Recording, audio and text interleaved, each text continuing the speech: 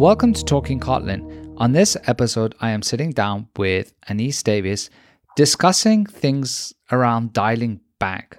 Hi, Anise. Hey Hadi, how's it going? Oh, it's going quite well, thank you. Where are you now in the part of the world, or what part of the world are you in now? Right now I'm based in Amsterdam in the Netherlands. Nice. Is it sunny or is it raining? It's actually raining today, but it was sunny for like 3 days straight. It was gorgeous. Yeah, you know that we recently opened an office in Amsterdam, and it's every time I think about it, it's like it's always raining in Amsterdam. Oh, it's always sunny here. But and oh, by the way, I promise that I will not talk about the weather anymore on my podcast. Every time I start a podcast, I end up. One time we were like 12 minutes in, still talking about the weather. So done. No more weather. It's so popular. It's such a popular topic, especially here. I know it's a rain breaker. Did you get that? It's never mind. Boom, boom, boom. Boom. Right. Anyway, so let's dial that back a notch.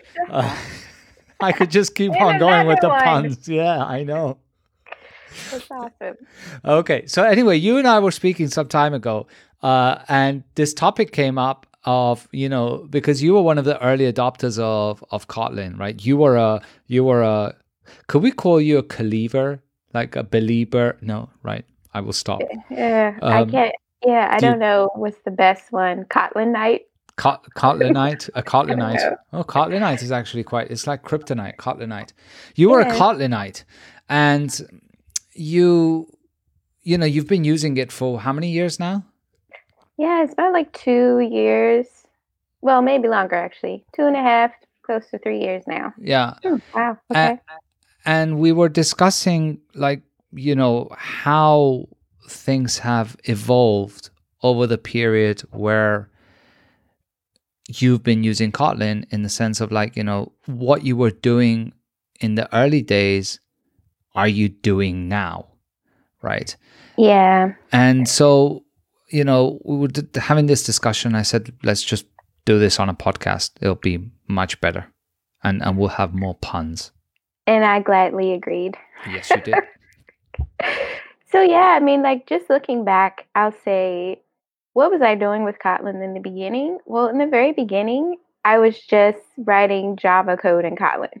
That's what I was doing. And when I look at code from back then, it's so obvious to me that that's what was taking place. And it makes me a little sad, but I think at least I was eager to get going. Do you think you realized it at the time you were doing it? I mean, do you think people generally realize that? No, not at all, because initially, I was pretty familiar with Groovy programming before I started doing Kotlin. So for me, it was very familiar. It felt like, oh, okay, yes, we have these lambdas, like closures and Groovy and different things. It felt very familiar to me. But then with the val and the var and nullable versus non-nullable, all of that felt so different from what I was doing day to day with Java that just using those things alone made it feel like, wow, I am programming in Kotlin. You said you were doing Groovy beforehand, right? Yes. Is it the same scenario there? Do you write Java and Groovy in the same way, or is it more similar to the way that you would write Java? I think the way that I wrote Groovy code was uniquely Groovy because I was also operating in the Grails framework. So this was back when I was doing web and API development before I stepped into the Android world. I was making several apps and APIs using Grails and Groovy. And so that approach is sort of how I learned Groovy programming before Gradle, before I was even really big into Gradle and using the build tool and everything. I was all about programming these apps and APIs in Grails with Groovy. So I do think that code was much more, I'll say, idiomatic Groovy code than it was Java. Because it was also kind of constrained a little bit by the framework, if I understand you correctly, right? Yes, right. You basically had quote unquote placeholders that you would have to fill out with certain patterns, etc. Yeah. Exactly. So yeah, let's say we move forward to today. Kind of what are some things I'm doing? I think The main thing I'll say, which sums up my current approach to writing Kotlin code and to modifying our existing Kotlin code, is like the DLR principle, which basically means doesn't look right.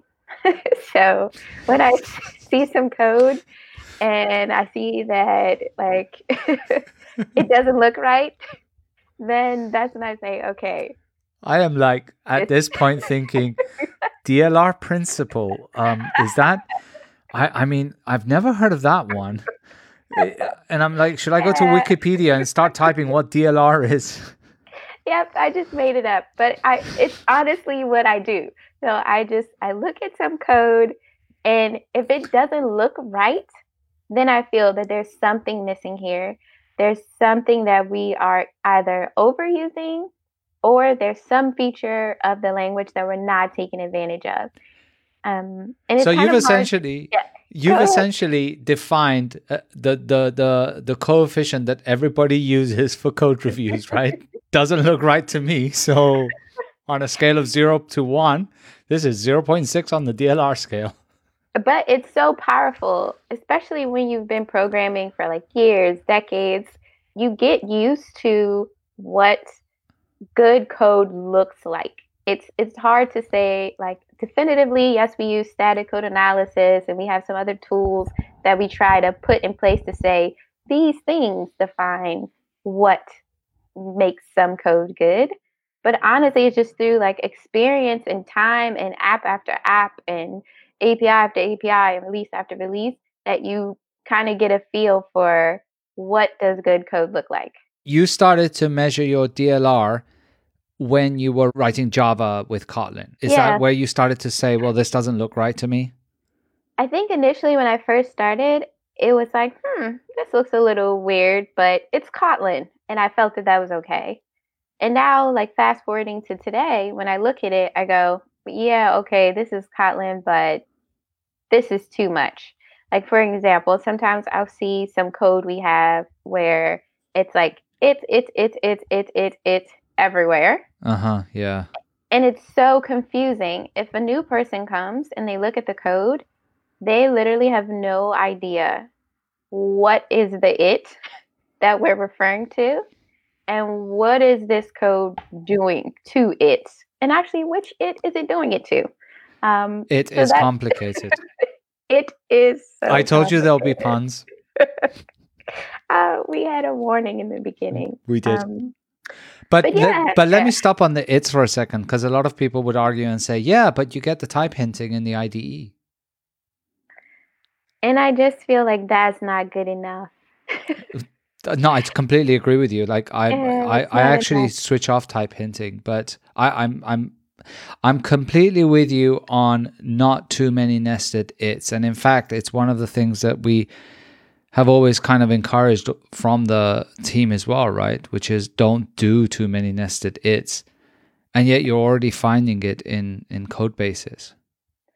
Yeah, because I think that was the first pass. We wanted to use let everywhere as an example. We wanted to let all the things.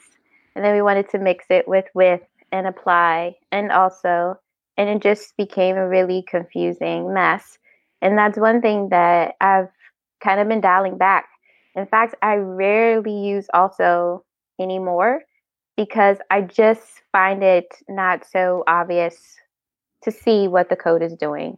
And I have a couple of weird scenarios, like setting up some Dagger things where I'm creating a new instance or a new component, and it's like apply, also let, and it's a mess. Yeah. So do you think that these functions should generally just be avoided or used in moderation?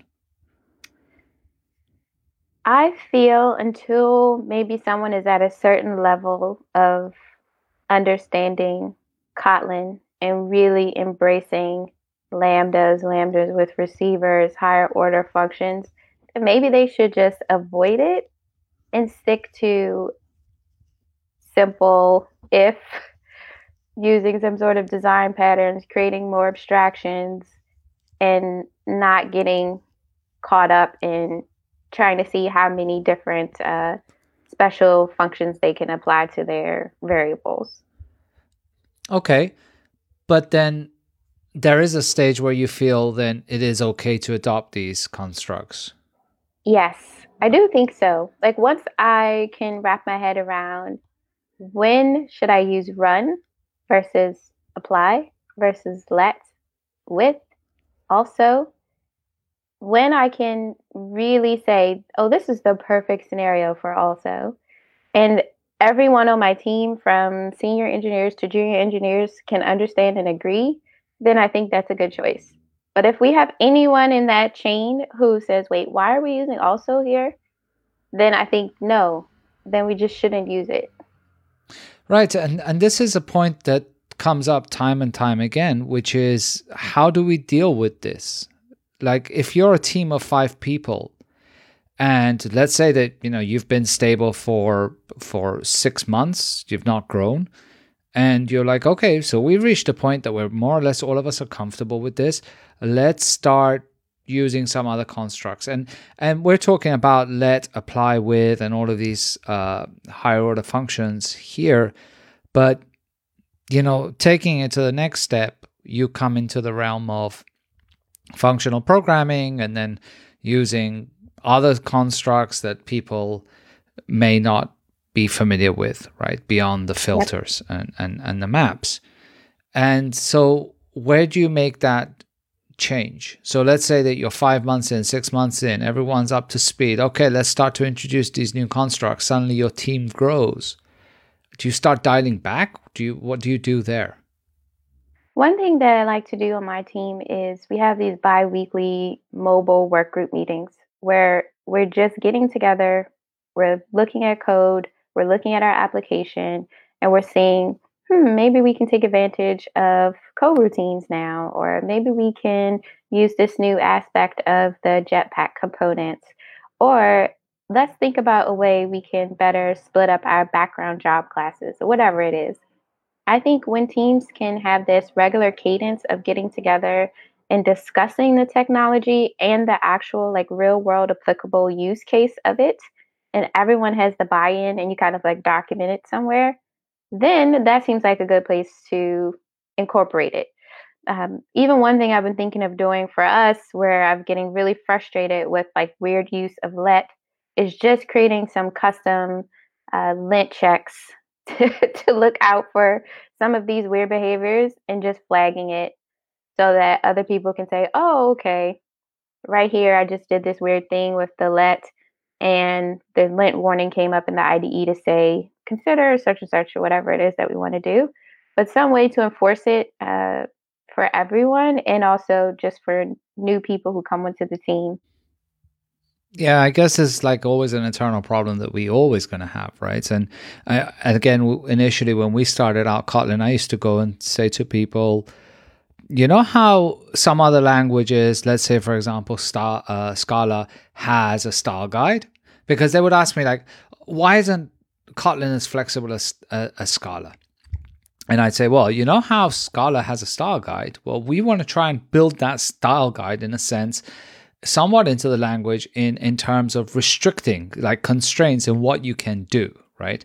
And Right. Kotlin is still far from all of the versatility that you of things that you could do with Scala, right? It's way more restricted still.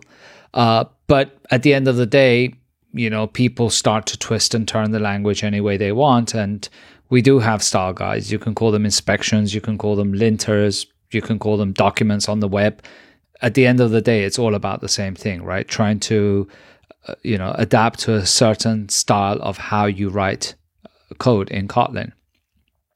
Yeah, and it has to be like accessible because few people will write their code and have it approved through some sort of code review process.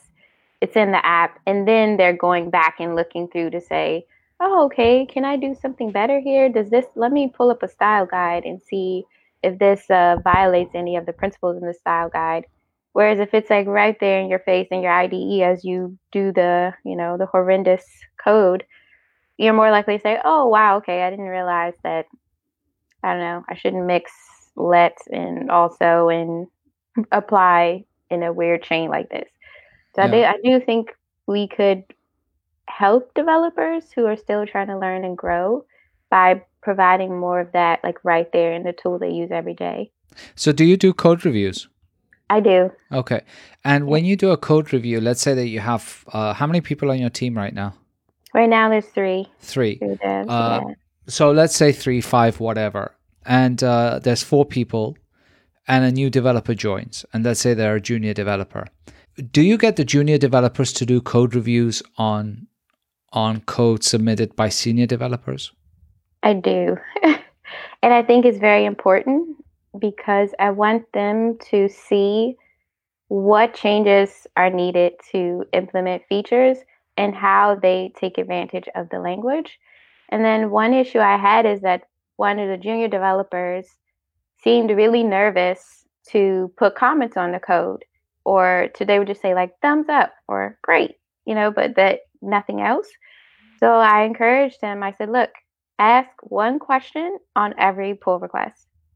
Just one question or just one statement, one something to show that you're involved and to get you to be more comfortable to just make comments on someone's code who's more senior to you. And you never know what you'll learn. If you say, hey, I've never seen this use of the filter before with a member reference or whatever it is, like what do these two colons mean? I mean, this is your way to learn. So it doesn't like any question is good and valid. And it's just a way for everyone to try to learn and for the senior person to practice their skills of explaining these things. Like they're just using it, but can you explain to someone else why you're using it? Bring up a couple of points there that I want to elaborate on. One of them, of course, the reason I'm asking you this is because this could definitely be a way for you to know where, quote unquote, complexity is in the code because of taking use of certain advanced features of the language for newbies, right? If the newbie is looking at the novice is looking at a code review done by a senior developer, they can be not accustomed to some of the idiomatic ways, so it's a good flag, so to speak, right? Yep. And I think that's really interesting, and I think it's nice. The question there, of course, is how do you, as you said, how can you give junior developers this reassurance and this trust and not have them fearful of commenting on some code that everyone else on the team understands but they're new to, right? So you're saying you take this approach of ask at least one question, which I think is quite interesting as well. That generally that works.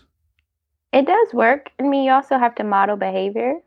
So I'll just jump in sometimes into a pull request and say, hey, why did we choose this approach here? I mean, because it helps all of us to learn, and it also helps push, like I said, the person to try to explain why they did something, and it sounds it down more for them as well.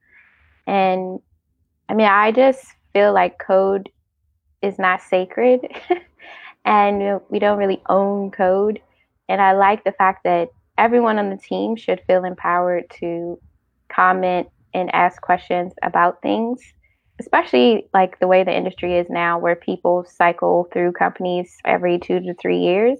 It makes sense that you'd want all your developers to understand code and to be able to modify it and explain it to someone else. Yeah.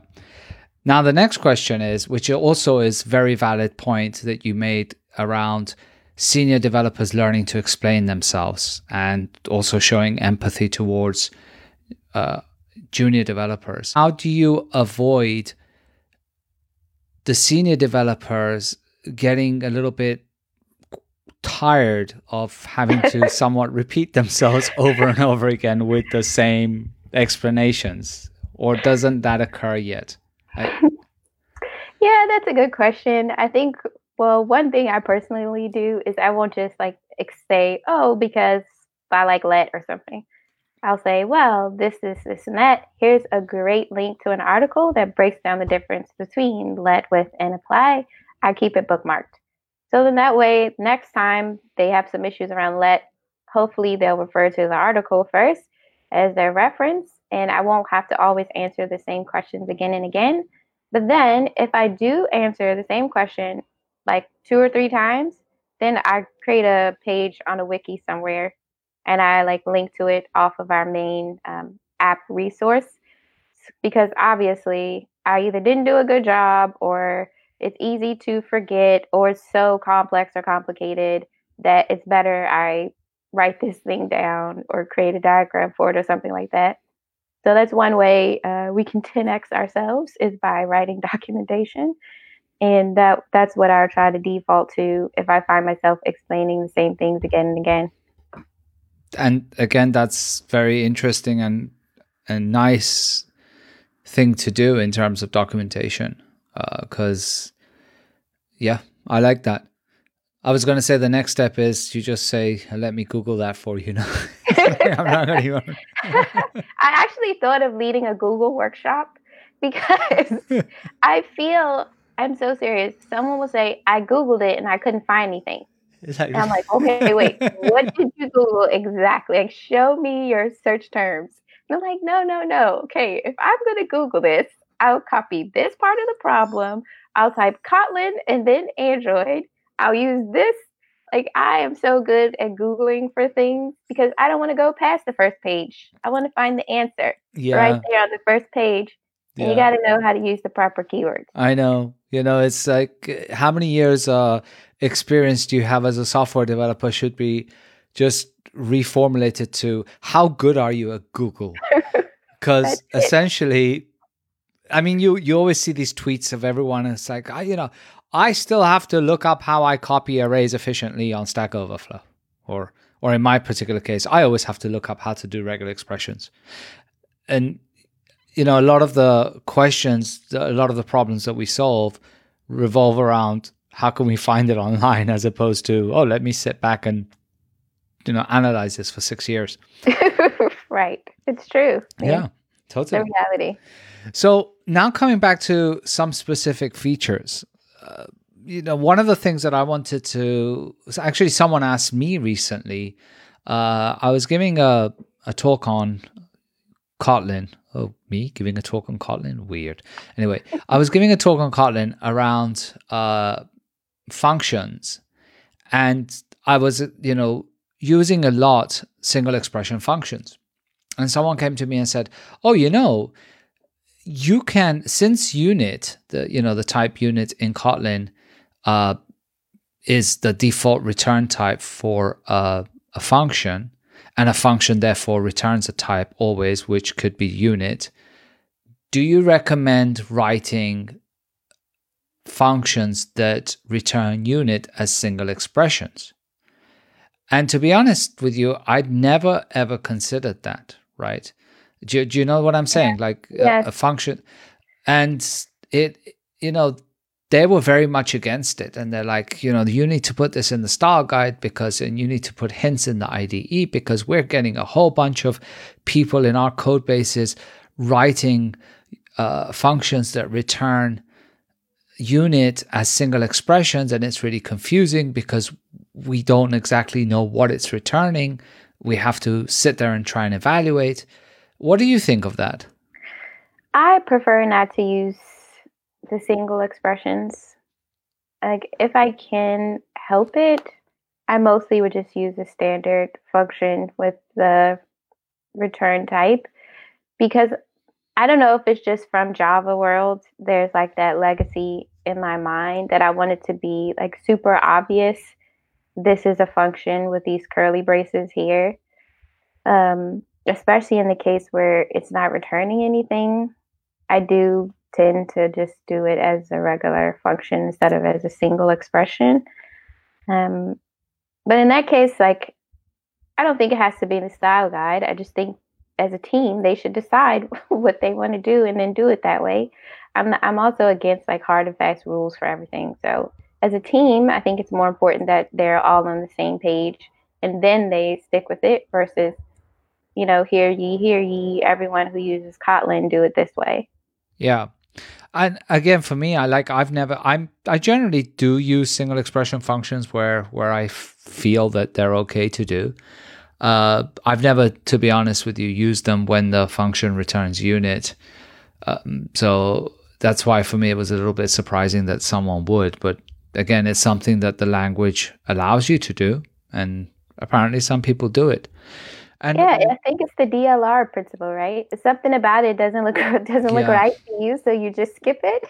You Yeah. just don't do it that way. There's no real explicit reason why one over the other. If it just doesn't look right, then it's like, nah, no, something about that doesn't look right, so I'm just gonna not do that. I'm going to use that DLR for everything right now. Like Do it. literally, moving forward.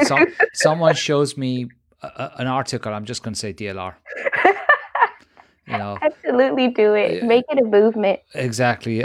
We decide on something on a meeting. I'm like, DLR. Why? No, just DLR. Just DLR. You know, you're going to go down in the history books as Anise Davis, DLR. Yes. The DLR principle. My one contribution to society. That's awesome.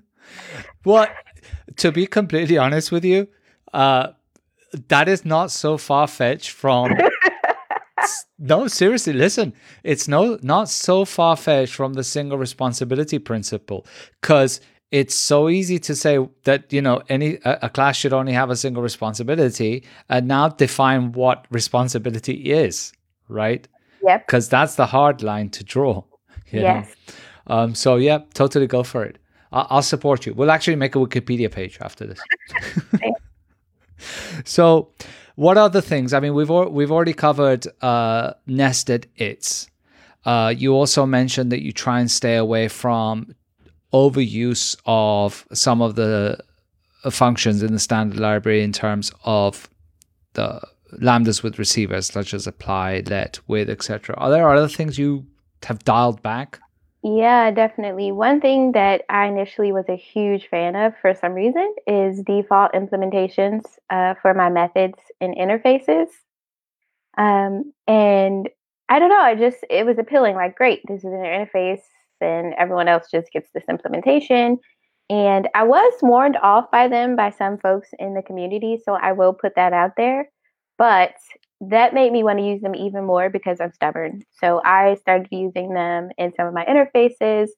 And now, 2 years later, I've removed their use in the code because it's just like it's slightly problematic, because in some instances, maybe your implementation needs to override it and change this and change that.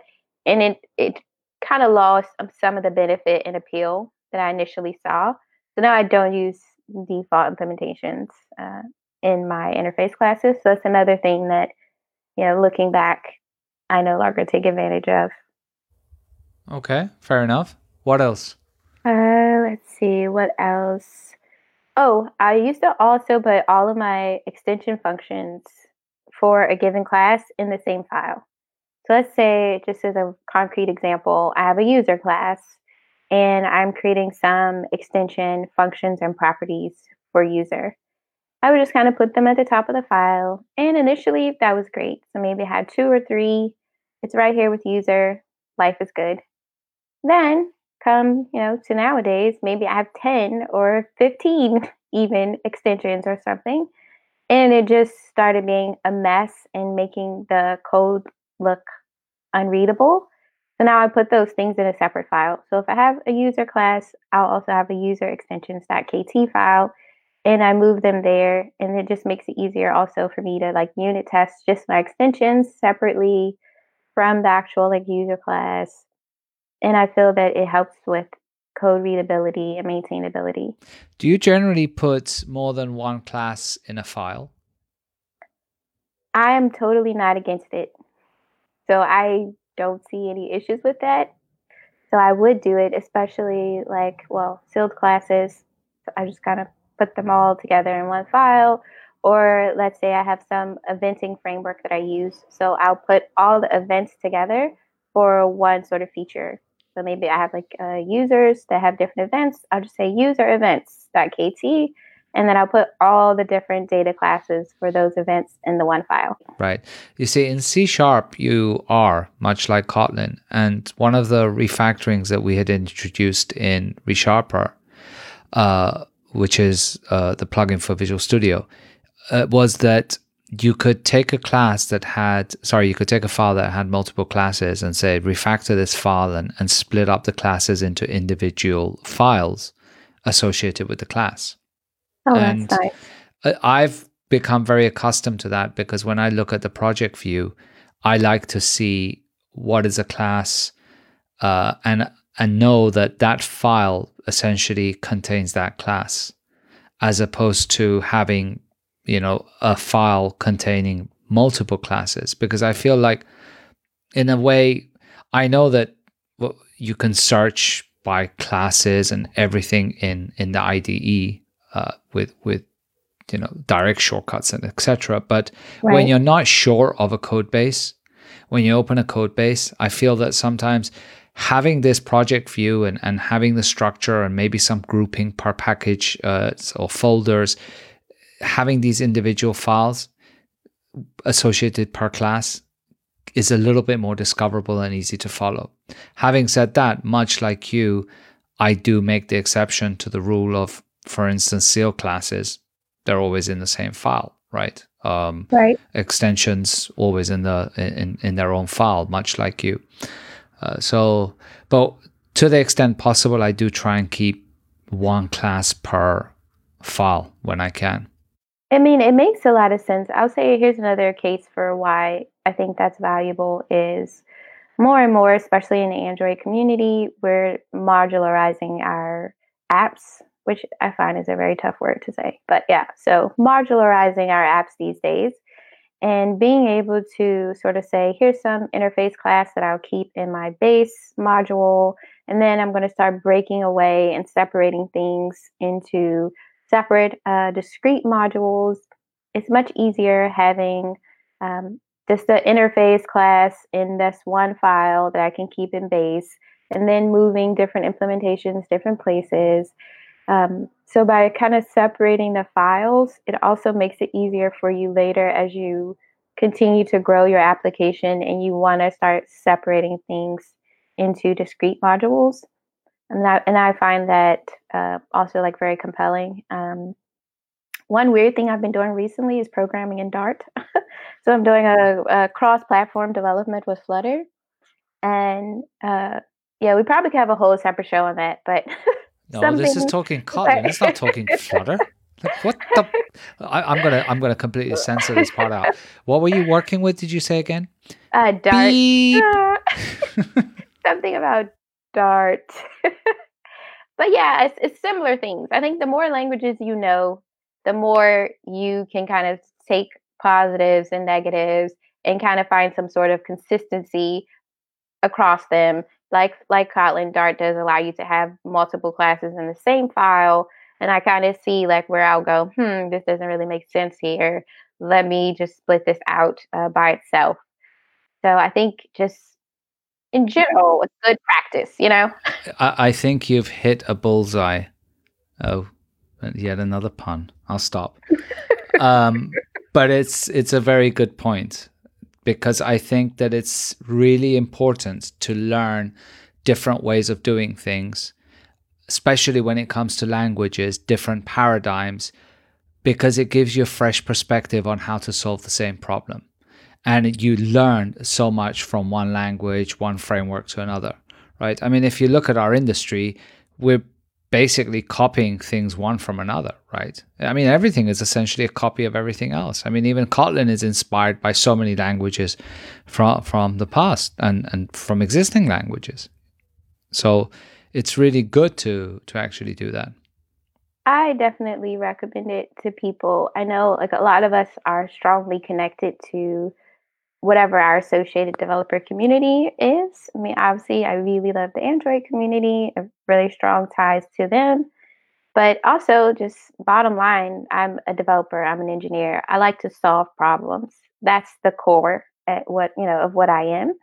And so from there, it just makes sense to explore and to find out, well, what are some other ways that people are solving problems? What is something I can borrow from this and move to here? Um, Even I was like, well, maybe I should tell the Dart people some of the amazing things of Kotlin that they need to borrow ASAP to make it more enjoyable to program in their language.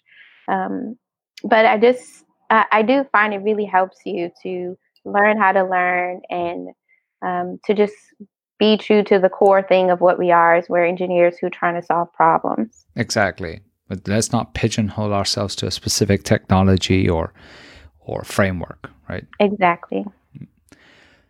Cool. Well, I think we're short of running out of time, actually. But it was really good chatting with you. But before we finish, I do want to ask you, what would be, looking back over these years that you've worked with Kotlin, what would be the biggest mistake that you would say to people to avoid doing? I think the biggest mistake, if you are going from an existing Java code base, would be not to apply the nullability annotations before you move your code to Kotlin. I think that is one of the biggest mistakes and one of the biggest headaches that we've experienced with the switch.